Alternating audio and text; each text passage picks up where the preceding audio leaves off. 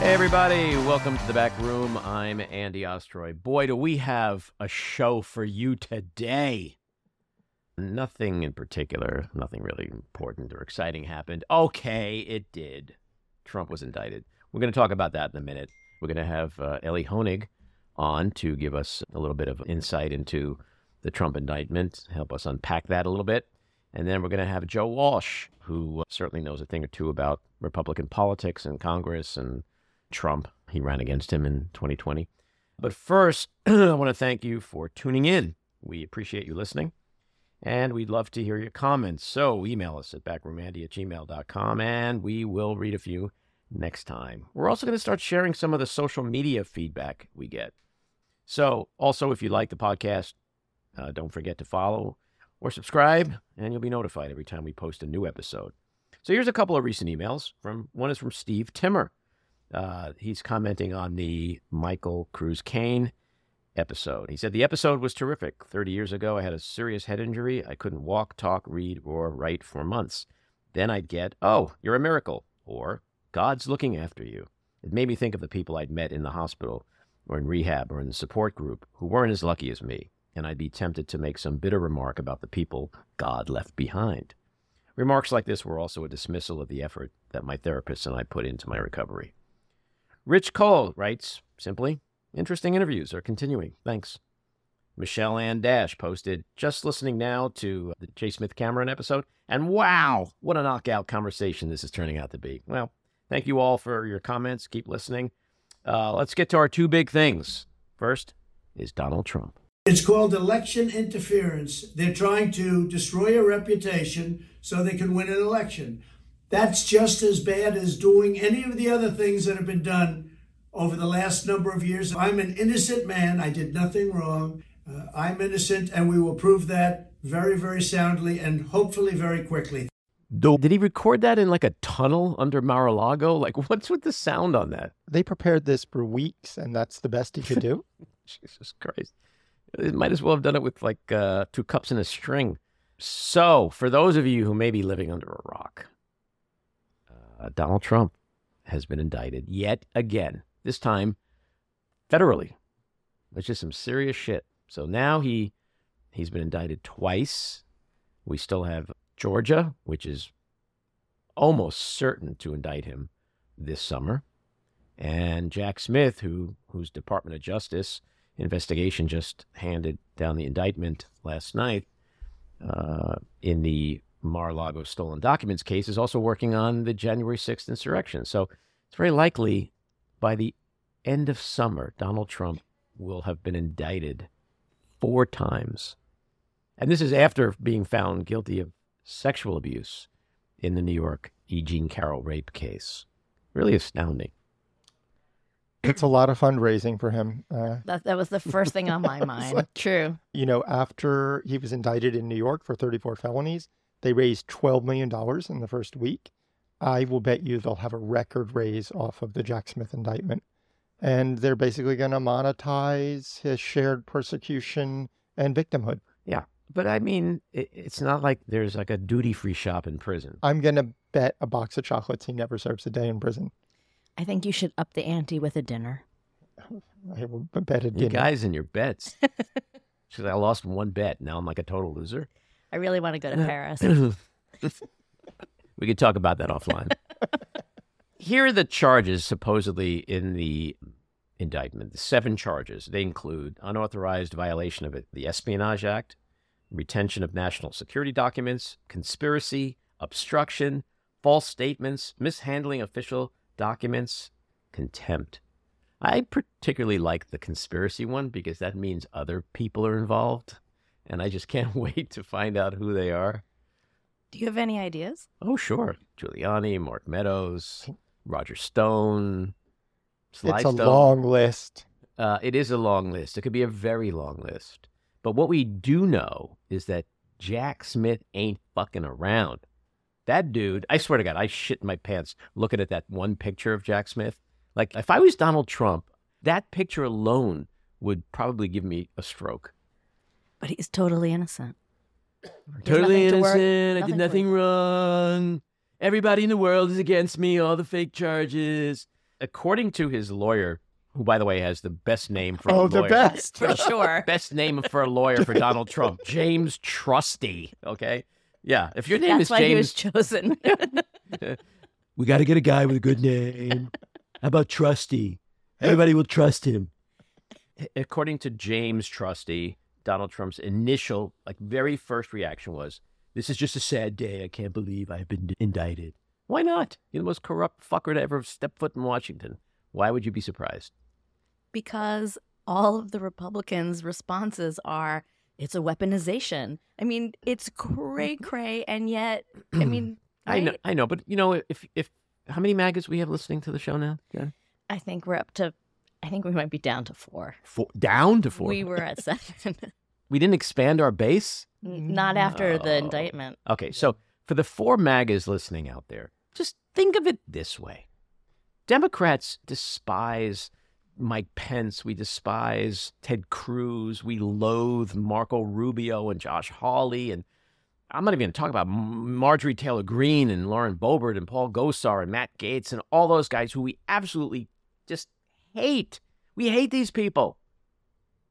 How come they're never indicted? How come there's no investigations for these people? If there was truly the power that Democrats had with their deep state resources to conduct all these awful witch hunt investigations and indict people and send them to prison, why would we just do it for Trump? Well, you know what Trump would say. What would Trump say? He'd say because he's the front runner and he could be president and he's going to win, and Joe Biden is stopping him.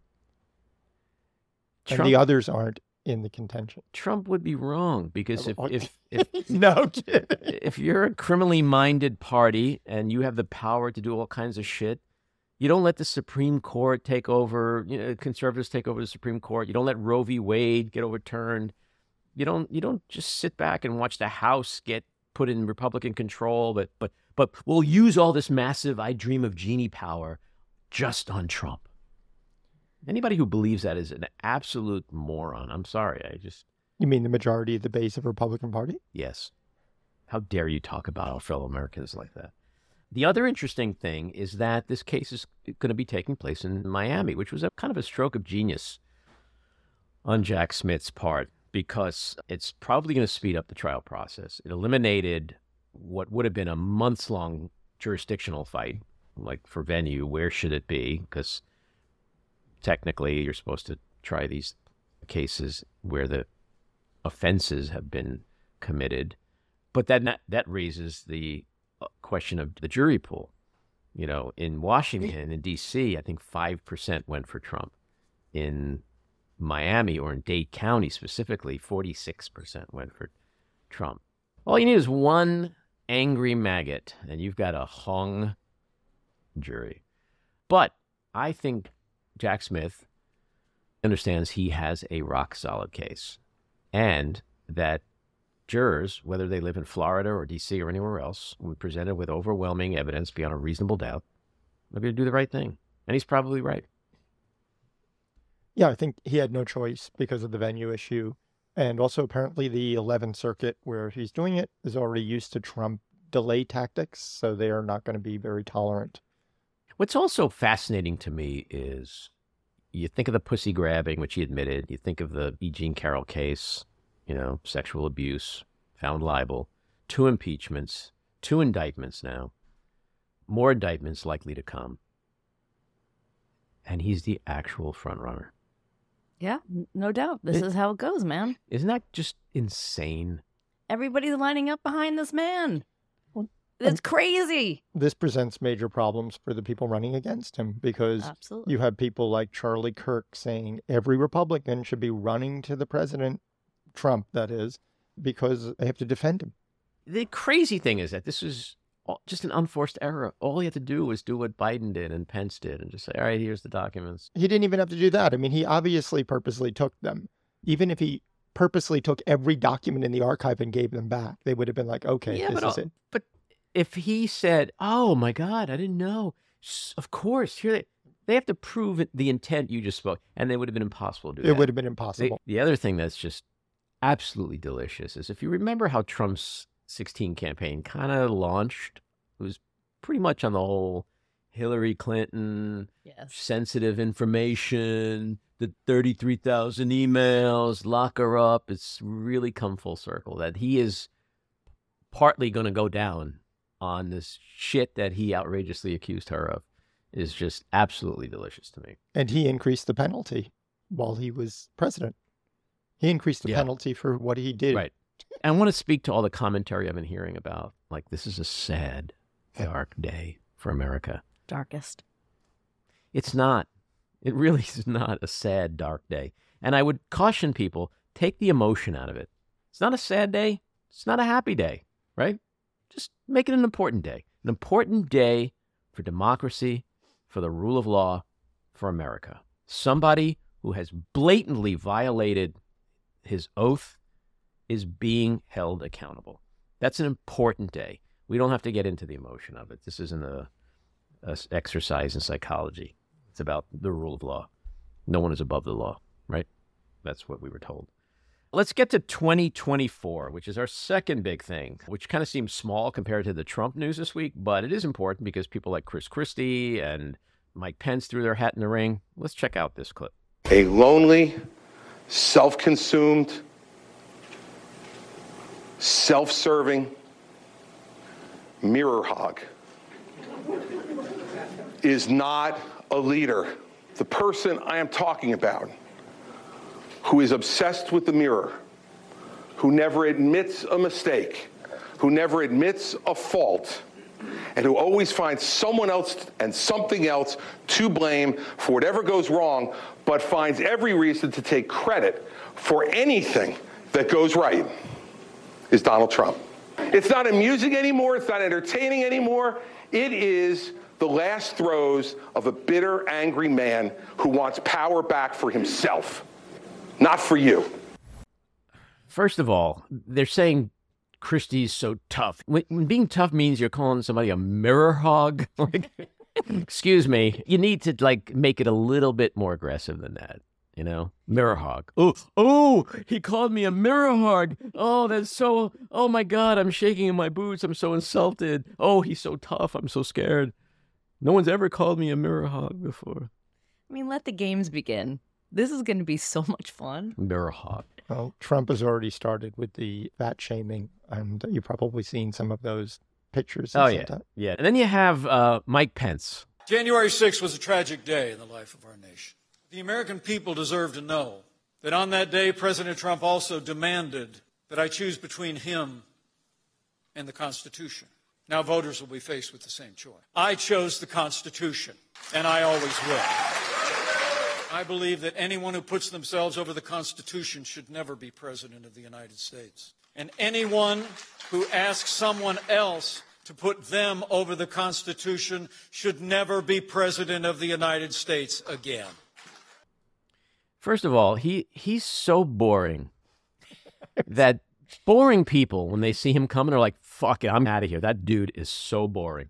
And he has no core. But the fascinating thing to me is he was also asked if Trump was the nominee, if he would vote for him. And rather than play an actual clip, I feel like I'm gonna answer as Mike Pence did, because this is basically what Mike Pence said. So, Mr. Pence, but if Donald Trump is a nominee, will you vote for him?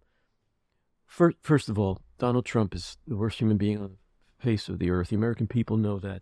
We know that. You know that. I know that.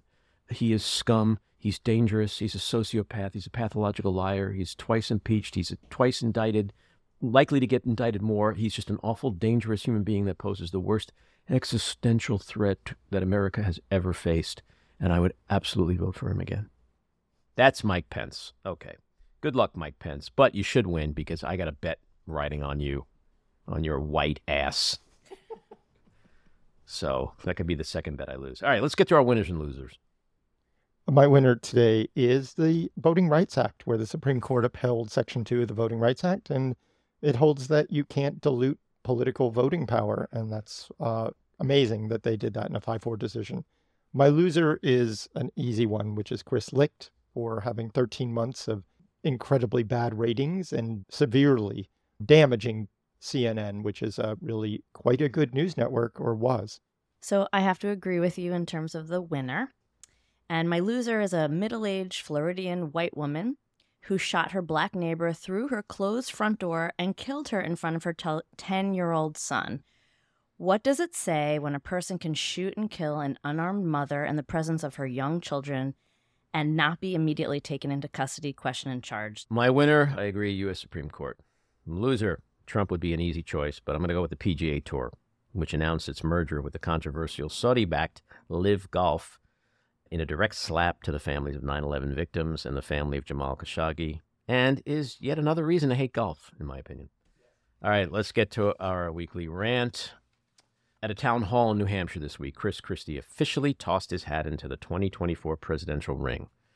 The pugnacious pugilist from New Jersey, the bombastic blowhard, the Republican Party's great white hope, the one they're banking on to deliver a final crushing blow to their dangerous, destructive, corrupt, treasonous, sociopathic, presumptive nominee.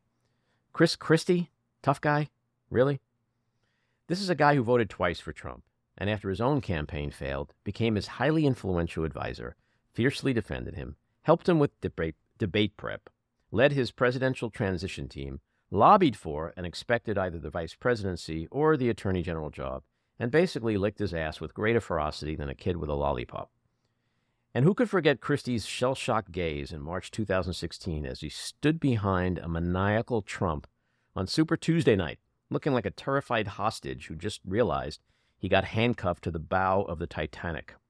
His vomitous, sycophantic loyalty outraged mainstream Republicans like his predecessor, Christine Todd Whitman, who said, "I am ashamed that Christie would endorse anyone who has employed the kind of hate-mongering and racism that Trump has." When a teenager in New Hampshire threw him a softball and gave him the perfect opportunity to redeem himself, asking if Trump was a better choice than Hillary Clinton in 2016, given all that we now know about his unprecedented corruption and treason, Christie faithfully replied, "I still would have picked Trump." Apparently an ass licker can't change his spots. Let's face it, like so many other powerful Republicans, Christie is a coward, an opportunist, a pathetic, self-serving, double-talking snake who for years enabled a monster, but is suddenly having his come-to-Jesus moment, who thinks voters will forget what a shameless lapdog he was. Last month, Christie said, quote, "I don't think that anybody is going to beat Donald Trump by sidling up to him, playing footsie with him, and pretending that you're almost like him." Well, if anyone knows a thing or two about playing footsie with Donald Trump, it's Chris Christie, and he's going to have a hard time escaping that reprehensible, humiliating past. All right, let's get to our first guest, Elie Honig. Elie is an attorney and CNN senior legal analyst and the best-selling author of Hatchet Man and the recently released Untouchable, How Powerful People Get Away with It. He's a former assistant United States attorney for the Southern District of New York. He also hosts podcasts and writes for Cafe and Vox Media, and we're thrilled to have him in here just the morning after the announced indictment to help us unpack it all. Elie, welcome back into the back room. Andy, good to be with you. I'm not sure we have anything to talk about, though. Nothing really has happened this week. You know, so, I wanted to just ask you about the Miami Heat, because that's the big Miami news this week. I think they can still come back. I mean, Denver's no, I'm kidding. Yeah, we got some stuff to talk about for sure. They got a new player. His name is Donald Trump. Yeah, right. Exactly. He's going to be in the house. He will be in the house. And by the way, right, maybe. By the way, one of the things, I'll just jump right to this, that I found so interesting, an unexpected turn. This thing went from a D.C. case to a Florida case real quick. All the grand jury activity, all the reporting for months was in D.C. And all of a sudden, maybe a week ago, if that, we started to get reporting that, oh, they're putting a witness or two into the grand jury in Florida. And let me tell you why that matters so much. By the way, I think this was the absolute right move by DOJ, legally for sure, probably politically, but it's going to help Donald Trump when you think about the jury pool. So there's this notion called venue. And that means as a federal prosecutor, you have to charge a crime in the district where it occurs. And if it's in more than one district, which happens a lot, you can choose either, but you're supposed to choose the one where more of it occurs. There definitely is venue. Prosecutors are fine on venue in Florida because Mar-a-Lago and all the stuff that happened in Mar-a-Lago. D.C. was actually going to be potentially dicey in terms of venue because it's not entirely clear that some of the document retention crimes happened in D.C. So it was a smart legal move by charging in Florida. They avoid that issue, but they're looking at a very different jury pool now. I mean, in Washington, D.C., Andy, I'm going to put you on the spot for a second. What percent would you guess of Washington, D.C. in the 2020 election? What percent of the presidential vote do you think Donald Trump got in Washington, D.C. in 2020? I'm going to go with 5%. Did you look that out? What do you, Elie, who do you think I am? I'm a smart guy. I know my statistics. I'm going to assume that you've been watching me on CNN because I've said that a couple times. It was either you or somebody else. I'm very impressed, but 5.4%, meaning 94.6% of D.C. voted against Trump. Now, if you go to Florida, Trump won. He got 51% of the vote. Now, of course, jurors are not supposed to vote based on their politics. And they're told that, and they swear they won't. But, like, they're humans. Let's be real. So DOJ just got itself a much tougher jury pool, much more likely to have more Trump voters. But I think they did the right thing here. You shouldn't try to game the system to get a better jury pool. They would have been criticized rightly if they had done so, and they picked the right legal result here. Mm-hmm. And speaking of the jury pool, doesn't it sort of speak to the fact that Jack Smith and Department of Justice likely feels they have a pretty ironclad case here? Well, I mean, I think they would have to feel that way before they brought an indictment no matter what. But yes, I do think it's sort of a sign of strength. Like, look, we're not trying to go indict you in probably of all the 94 federal districts in this country, probably the single one with the highest number of anti-Trump voters. And I think it's a show of strength, a quiet show of strength to say, look, we're going to go right down the middle here. We're going to do this exactly as we would in any other case. And the right venue call is Florida. And if you got 51% support in Florida, so be it. We think our proof will stand for itself. Mm-hmm. Do you think it was a big mistake not to unseal this indictment and once again giving Donald Trump the opportunity to shape the narrative over the next days or weeks without any kind of official response from Justice? No. I mean, I think they should have unsealed by now. It will be unsealed at the latest at the time of the arraignment on Tuesday at 3. The reasons you seal in the first place an indictment as a prosecutor is, one, if you think the guy's going to flee, you haven't arrested him yet, that's not going to happen. And two, you think he's a danger to the community. And, whatever one may think about Donald Trump, he's not going to shoot people or anything like that. So the reasons for keeping it sealed are kind of not there anymore, but it's DOJ's prerogative. Now, they've ceded the floor to him they haven't sent him the indictment. Donald Trump's lawyers don't have the indictment. What they have is a one-page, basically a cover sheet, a worksheet that lists out some of the charges, but in no real detail.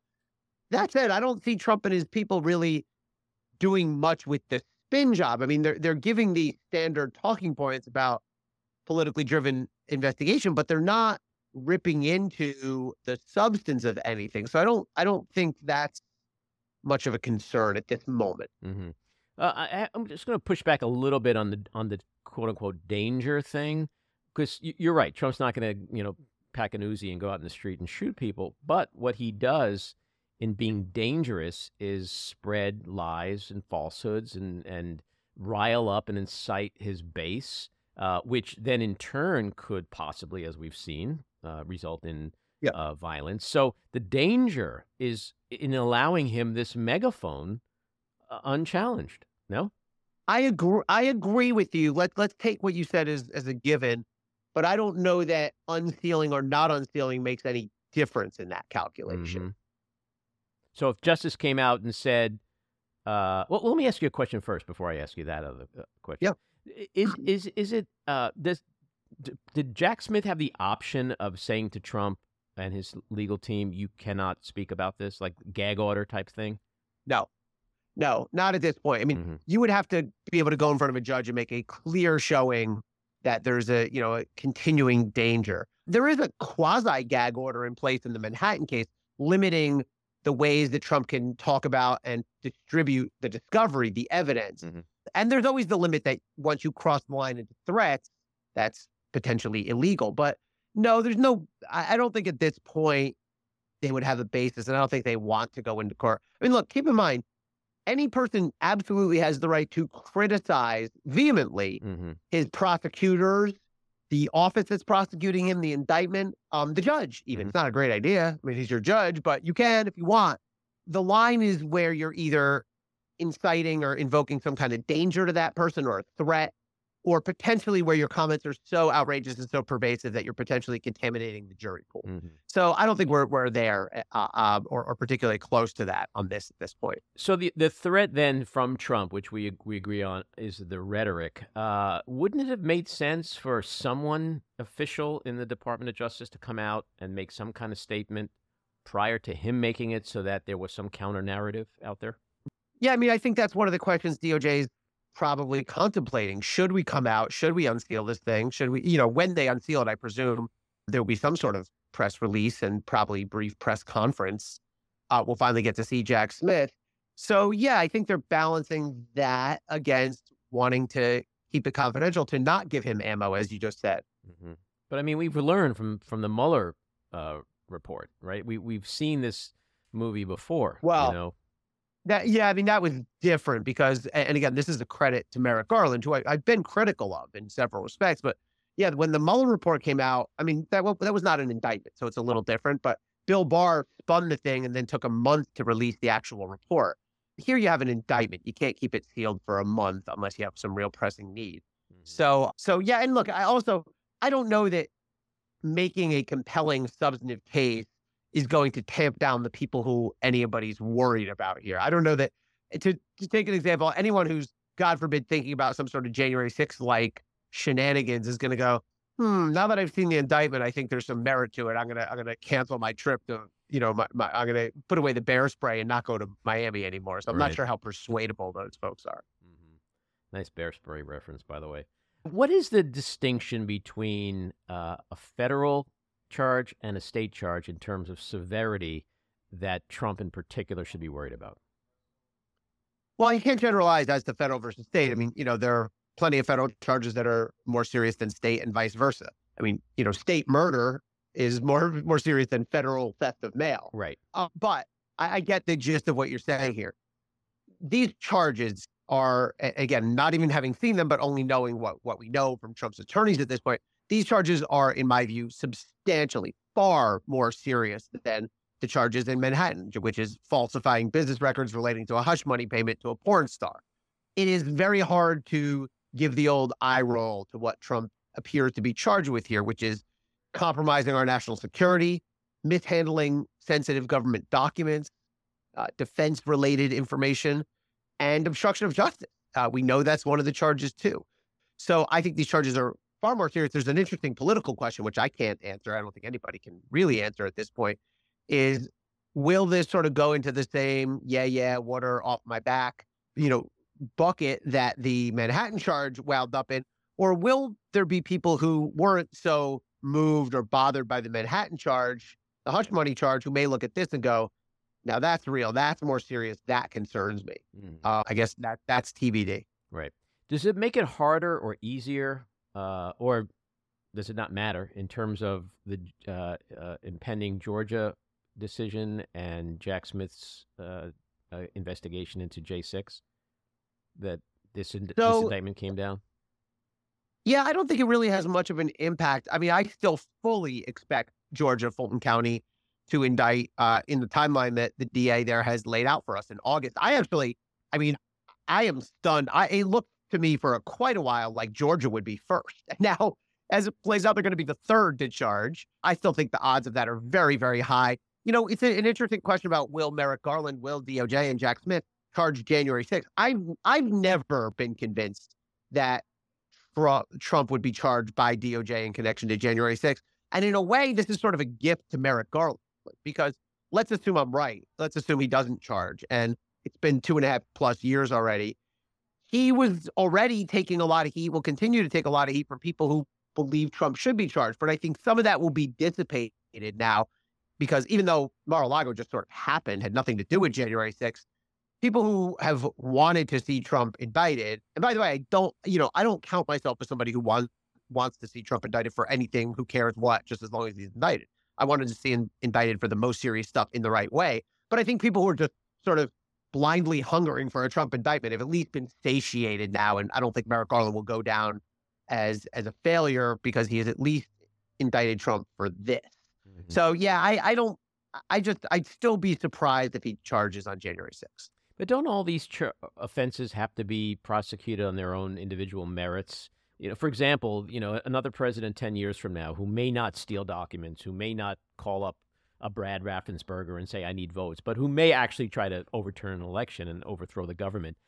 Doesn't that case regarding Trump need to be prosecuted on its own in order to set that precedent that you cannot get away with trying to overturn an election and overthrow a government?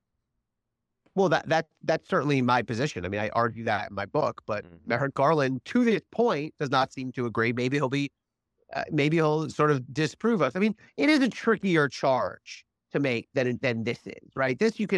I could probably explain this one to an average high school, sophomore in a sentence or two. January 6th is trickier, and you have to show that, it gets into dicier issues of intent. I'm not making an excuse. Again, I have a big chunk of my last chapter in my book arguing why Trump should be or should have been charged in relation to January 6th. But I'd be surprised if Garland agrees. And my last question to you is just more of a procedural one. Now that there are multiple cases, multiple indictments, and more coming, and multiple trials, they don't. How does that work in terms of timeline? You have one trial and that's over, and then there's another one and that's over, and then they go swift. So is Donald Trump going to be in trials for the next 4 years? So it's a great question.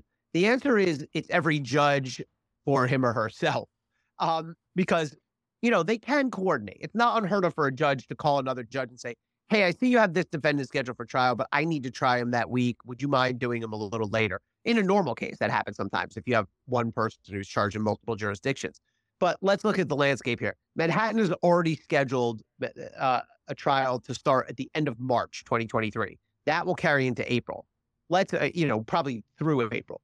And let's keep in mind, one, a defendant has a constitutional right to assist in his own defense and to prepare for trial. And two, you can't just stack trials back to back to back. You have to allow proper time for preparation. And three, it's going to be the height of the 2024 election. So I've had this debate. I think I did have it on air last night with somebody.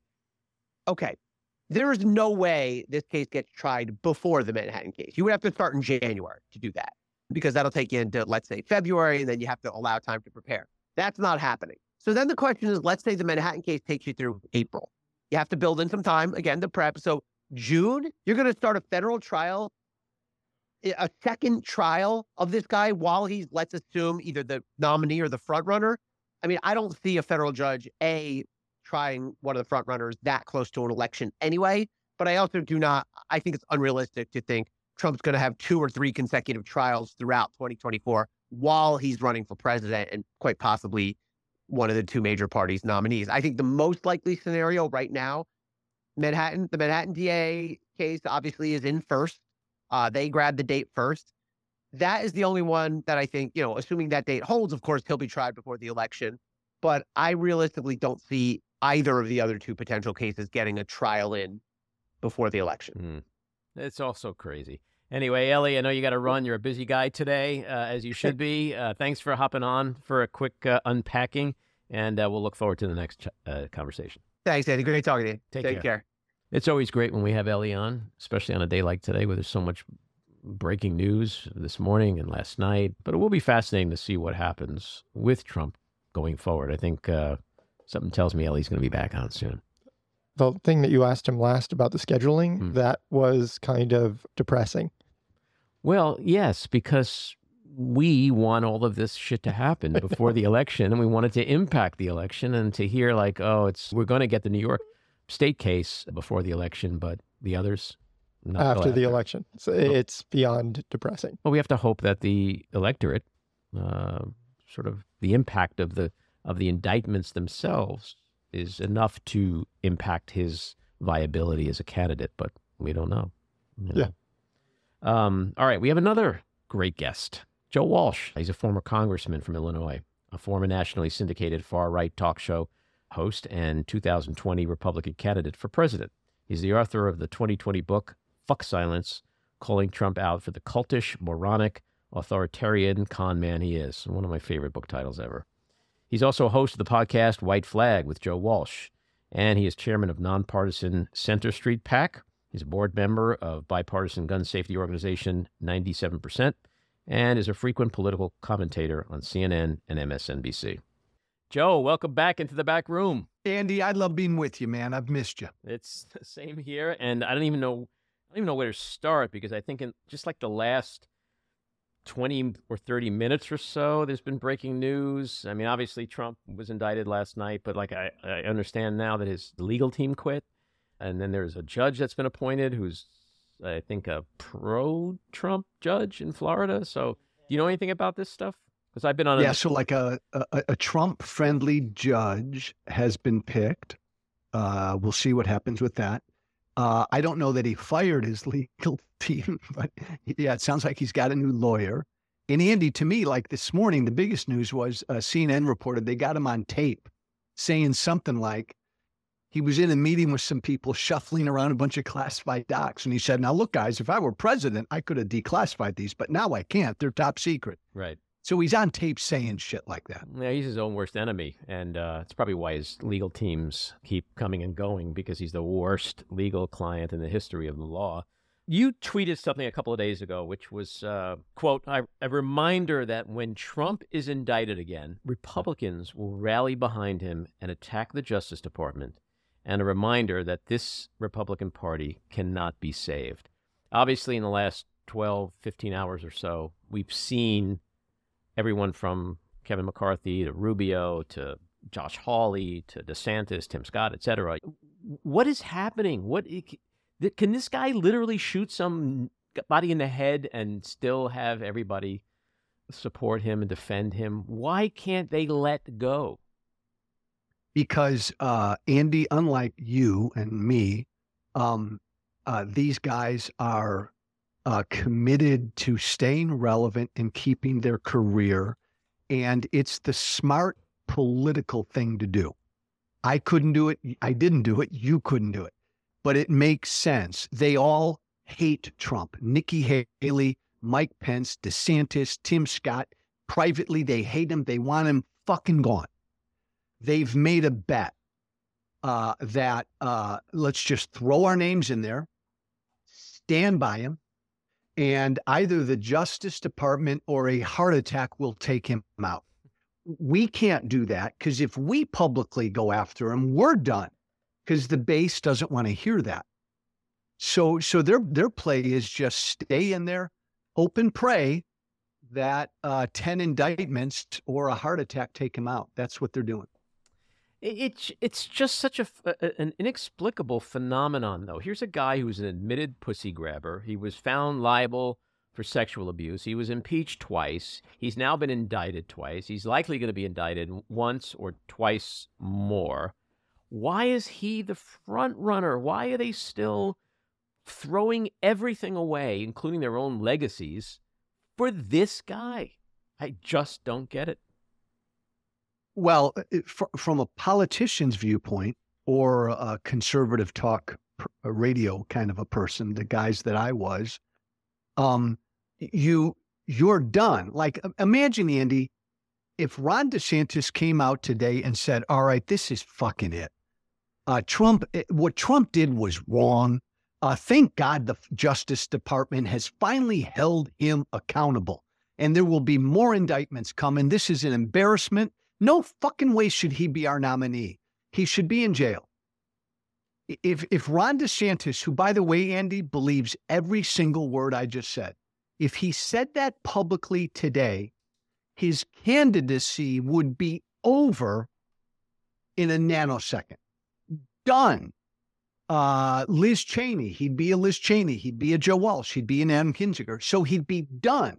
I hate to say this, but again, it's smart. It's you sell your soul, but it's the smarter political play if you've sold your soul to just echo what Trump's saying about all of this, even though you don't believe it. But Andy, that's the answer. Your career would be done. Ron DeSantis wants to be president. I agree with you 98% of the time with that concept. But there's just a little part of me that says, wouldn't this be the absolute best time for DeSantis to do that? To say all the things you just said that he could say, and then finish with, I love Donald Trump's policies, and I will continue those, and I will give you more. but I won't give you the man. I won't give you the corruption. I won't give you the treason. I won't give you all the things that you know you don't like, but I'll give you everything else. But, Andy, my good Democratic progressive friend, you ain't his audience. DeSantis and Pence and Haley and Scott, all the rest of them, their audience right now is Republican voters. And Republican voters, 80% of them believe the 2020 election was stolen. They do, Andy, they still do. Republican voters believe this is election interference, these indictments. They believe that. So if you're DeSantis or Pence and you know what your audience believes, I'll tell you what, it takes kamikaze courage. I would do it, but it takes kamikaze courage to tell them the truth, even if it's not what they believe. How does this end? Politically, it's suicide. But how does this end? I mean, I know you mentioned indictments and heart attack or whatever. Like, he's a fucking cockroach. He's not dying of a heart attack. He's not going anywhere. He's going to be around as long as humanly possible. He has no stress. So people who die of heart attacks and strokes are people who bottle shit up. And you know what I mean? Like, he doesn't, his id is leading the way. Like, he's not going to die of a heart attack. Agreed. So with his base that you just mentioned, the Oval Office could be a square cell. Yeah. And they don't care. They don't care if he's indicted. You're right. It's a hoax. It's this, it's that. It's the deep state. It's weaponization. DeSantis and Tim Scott. This is the thing I don't get. These guys are running against him, but they're saying it's the weaponization of the government. Well. Let me correct you, my friend. They're not running against Trump. See, this is the biggest bullshit in the world. None of them believe they can beat Trump. DeSantis, Pence, Haley, Scott, none of them believe it. None of them are actually trying to beat Trump. I mean this, Andy. They're all waiting, hoping and praying that something happens. They are not campaigning against him. Right. Even DeSantis, they are not. They won't. They've made a bet that something, the nomination is Trump's. I've always believed it, barring an unforeseen circumstance like 10 indictments or a heart attack. That's the calculation they've made. But they're not trying to beat him, Andy. They know they can't. They know they can't. It is just. So how does it end? So how does it end? So I actually think, and I want your thought on this. You'll probably disagree with me. I think this indictment really politically helps him because this is right in his fucking wheelhouse. This is, I am persecuted. The deep state continuing to go after me. Andy, I've heard from last night and this morning, I've probably heard from 40 to 50 Republicans who are not MAGA and they don't like Trump and they want Trump gone, just voters. And even they're pissed about what they see the Justice Department did here. I don't agree with this, but like the two-tiered system. Like they're picking on Trump, but not Hillary for her emails, and Joe Biden with all the files by his Corvette in his garage and blah, blah, blah. To them, I've heard from reasonable Republicans who don't like Trump, who have said that this seems like unfair government targeting of him. I worry about that it might spread beyond just MAGA. But is that even a fair thing for them to say? I mean, Hillary she was investigated by the FBI over the emails. Comey exonerated her. Benghazi, she sat for 11 hours after years of and millions of dollars of multiple investigations. The only difference was there was no there. With Trump, when he and his surrogates say this has never been done before to a president. Exactly. I agree with that. It's because no other president has ever committed this kind of crime and treasonous behavior. You got to pal around with me one day. You got to listen to everything. You got to hang out with you in Washington one day. That's like a dream. Take me to all the real deep state places, all the deep red state places. I want to go on that trip. I'll come up to New York City and you can listen to all the shit I get every day from Republican voters.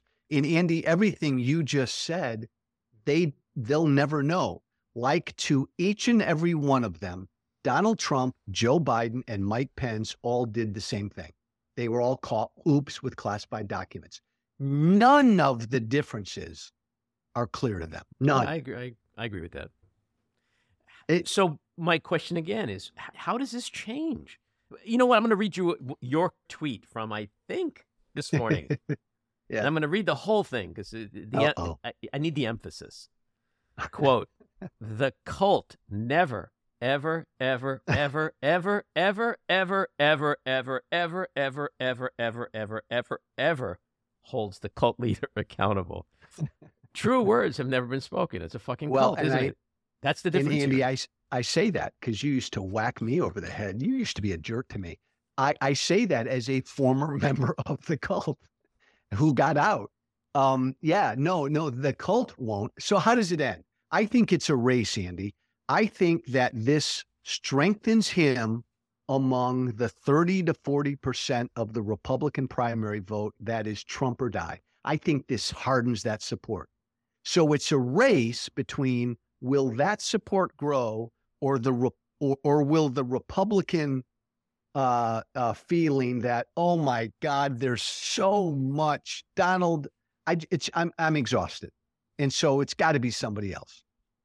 It's a race between those two Republican feelings, I think. Well, I think when you look at it as a cult and you ask how does it end, well, look at Jonestown, right? Like it ended with cyanide, right? Like it doesn't usually end well with these cults. And something else serious and alarming for folks listening to us, Andy, you probably felt this way. I knew, based on what I heard from Republicans in the months leading up to January 6th, I knew there was going to be violence. The shit I'm hearing now, I really worry about violence. Really? In these next 15 to 17 months. Yes. Yes. That wouldn't surprise me because, all it takes is one lunatic to do something weird. So if you put 50 lunatics together, you can have a pretty bad day. But I don't think we're going to see something like the J6 again. But all you need is one crazy person, And, the other thing, too, is all these people who are supporting Trump, they've not seen the evidence yet. Yeah. Isn't that crazy how someone could say, this is a witch hunt, this is this, it's that, it's a deep state, it's weaponization of they haven't seen one fucking shred of evidence. I know I've told you this before because you got mad at me. Jim Jordan and I, don't get mad at me again. Just the start of that sentence is never good. That's like saying, the good thing about Hitler was. Jim Jordan, when I was in Congress, Jim Jordan and I used to be best friends. Hard to believe. Wow. Andy, I vividly remember late at night after a series of votes, him looking at me and telling me, Joe, we can never fucking let Obama be above the law. No president's above the law. He went off on this one night when we were in Congress together. Think about that. Jim Jordan.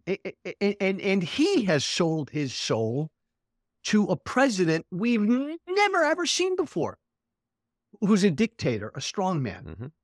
All sold their soul. All of them. Oh, it just saddens me. It just pains me. Well, when you think about Watergate and how the Republican Party and Baker and guys went to Nixon and said, hey, sir, it's over. Yeah. It's over. It's over. Like they had a soul. Look, I don't mind. I'm okay with partisanship.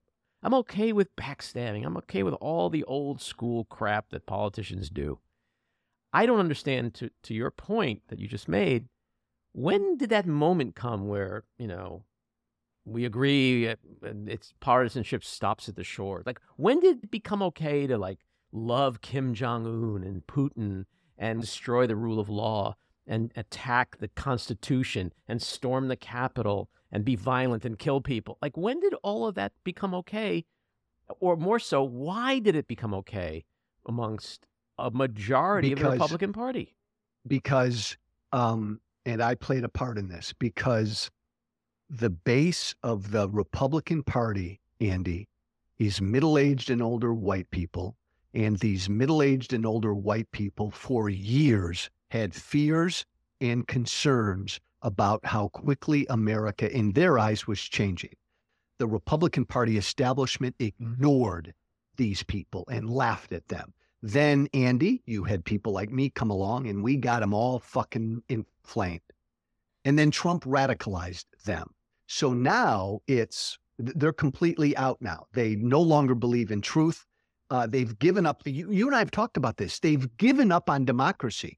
Right. Like they want 1954 America back. They no longer believe the democratic process can get it back. Give me a fucking Orban or a Trump or a DeSantis to get it for me. So the base of one of our two major political parties is completely radicalized. I got a question for you.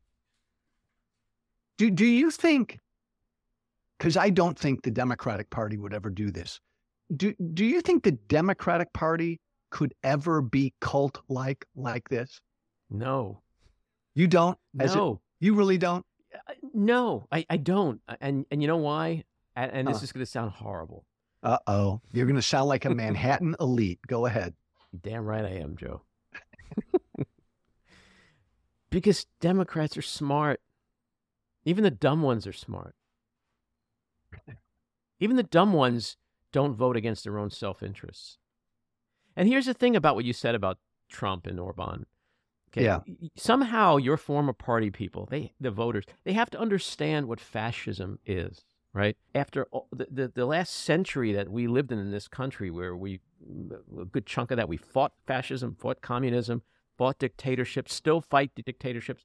What's making the Republican Party embrace fascism with such zeal? It's crazy. Andy, retribution. Like they haven't thought that far ahead. This is pure retribution. And again, you can disagree with me, my friend. We're talking about people who for years have felt like the media is against them.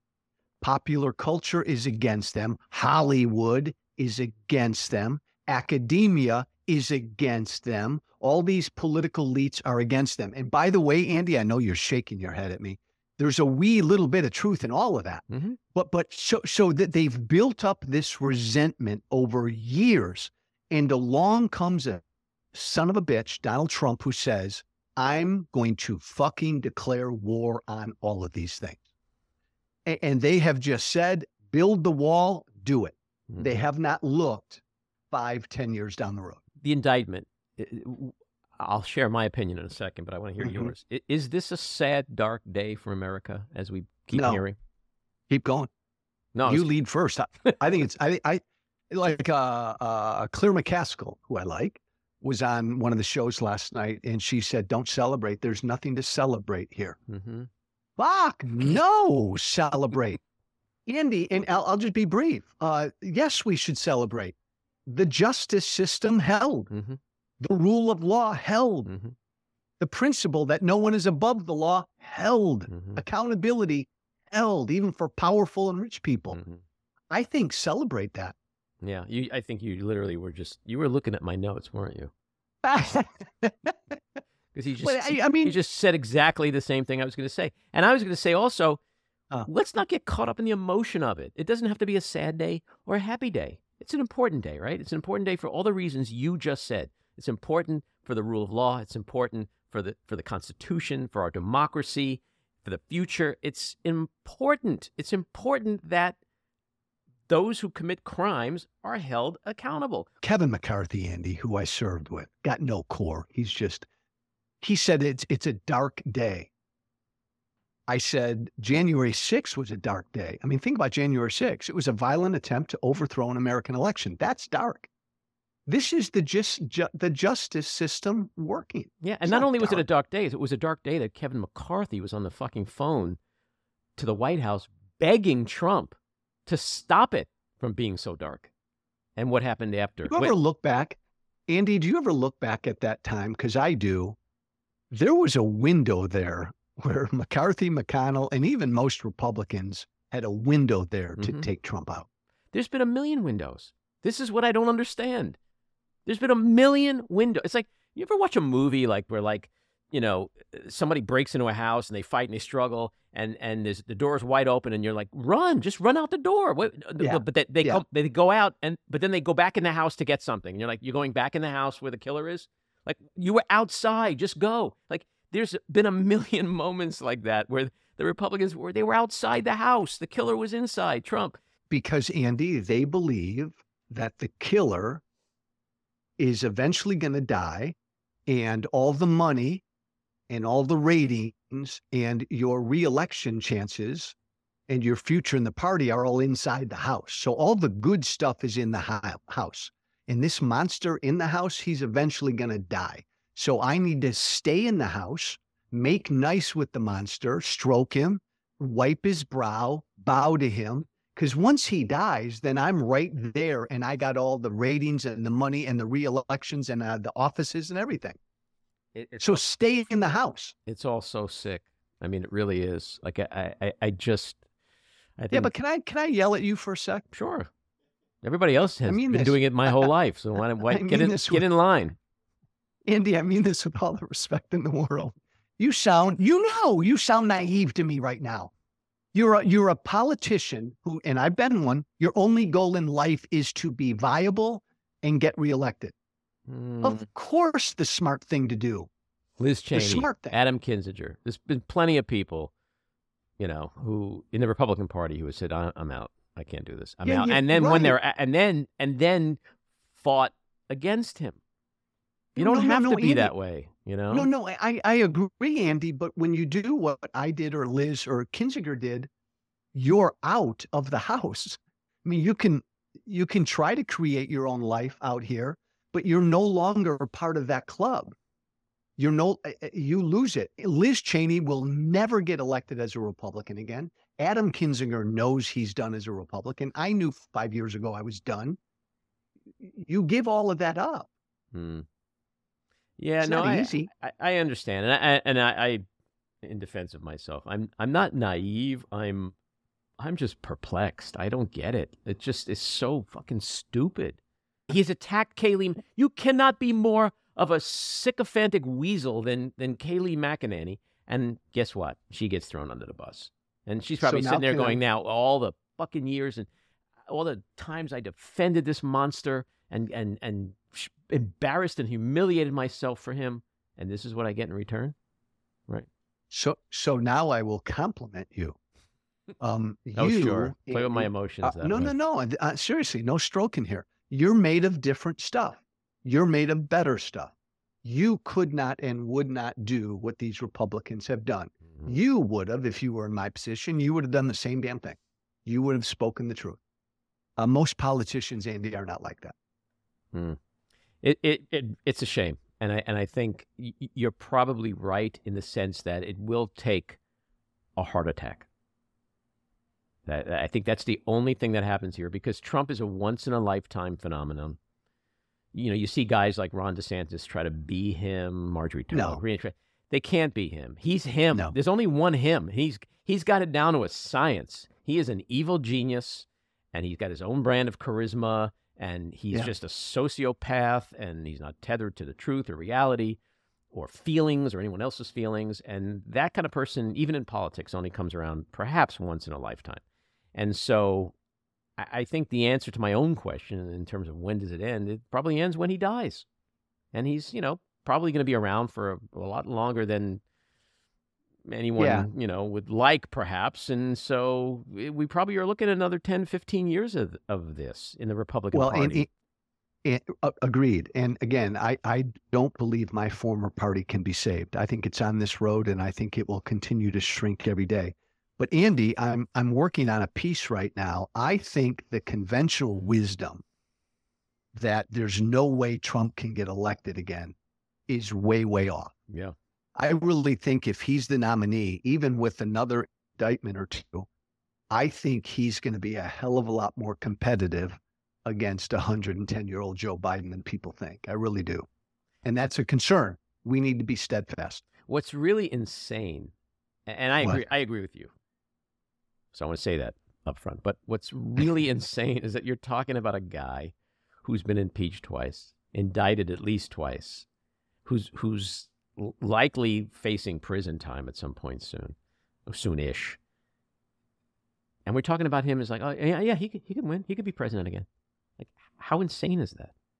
Andy, you're talking about the guy who, for the first time in American history, lost an election and refused to concede or participate in the peaceful transfer of power in this nation's entire history had never been done. Then on top of it, you're talking about a guy who led a violent attempt to overthrow that election. Mm-hmm.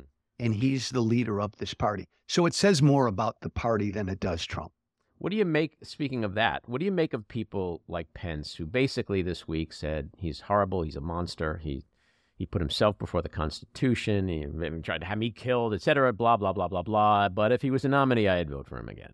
Like, how do you get from A to B with that?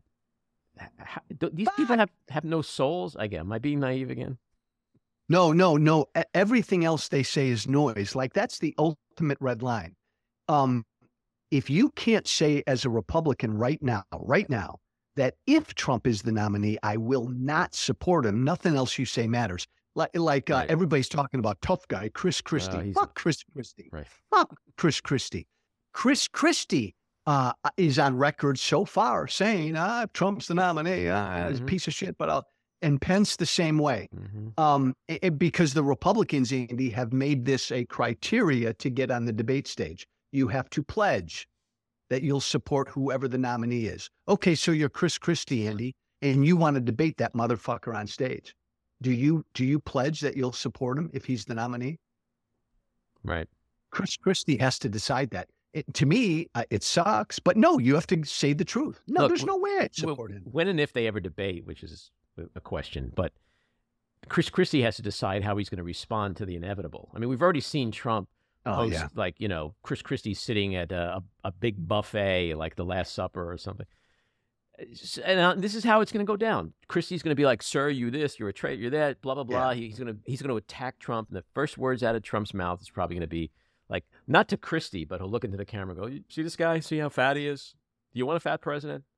America doesn't want fat president." And then Christie's going to have to go, "All right, do I now get into a match, a boxing match with him over whether I'm fat or not, or do I ignore him, which is going to make me like it's?" And then it's going to be over because you don't win that game against Trump. That's Trump's game. He wrote the rules. He's not tethered to. He has no feelings. He doesn't care.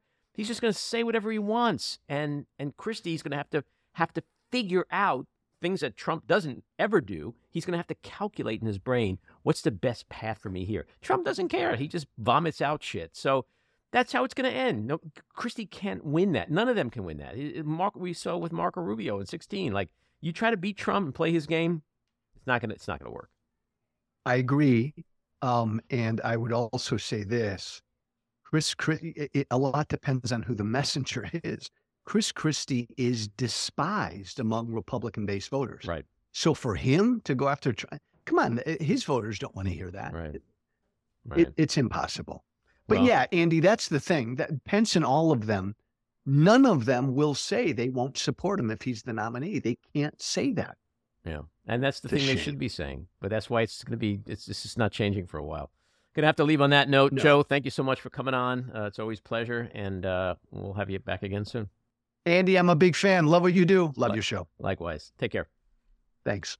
That's episode 82. If you like what you've been hearing, and even if you don't, let us know. We appreciate the feedback. You can leave us a message at 845-307-7446.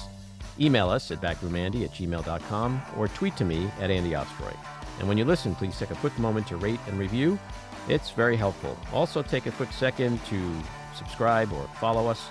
This way you'll get notified every time we post a new episode. I want to thank my co-producer, engineer, and editor, Maddie Rosenberg, associate producer, Jen Hammoud, Cricket Langell for our artwork, Andy Hollander for our kick-ass music, Patricia Wind and the Epicurean for the Backroom Studio, and a big thank you again to our guests, Elie Honig and Joe Walsh. So keep your eyes on Washington, Hollywood, and your own backyards, and we hope you'll join us again next time. Have a great week.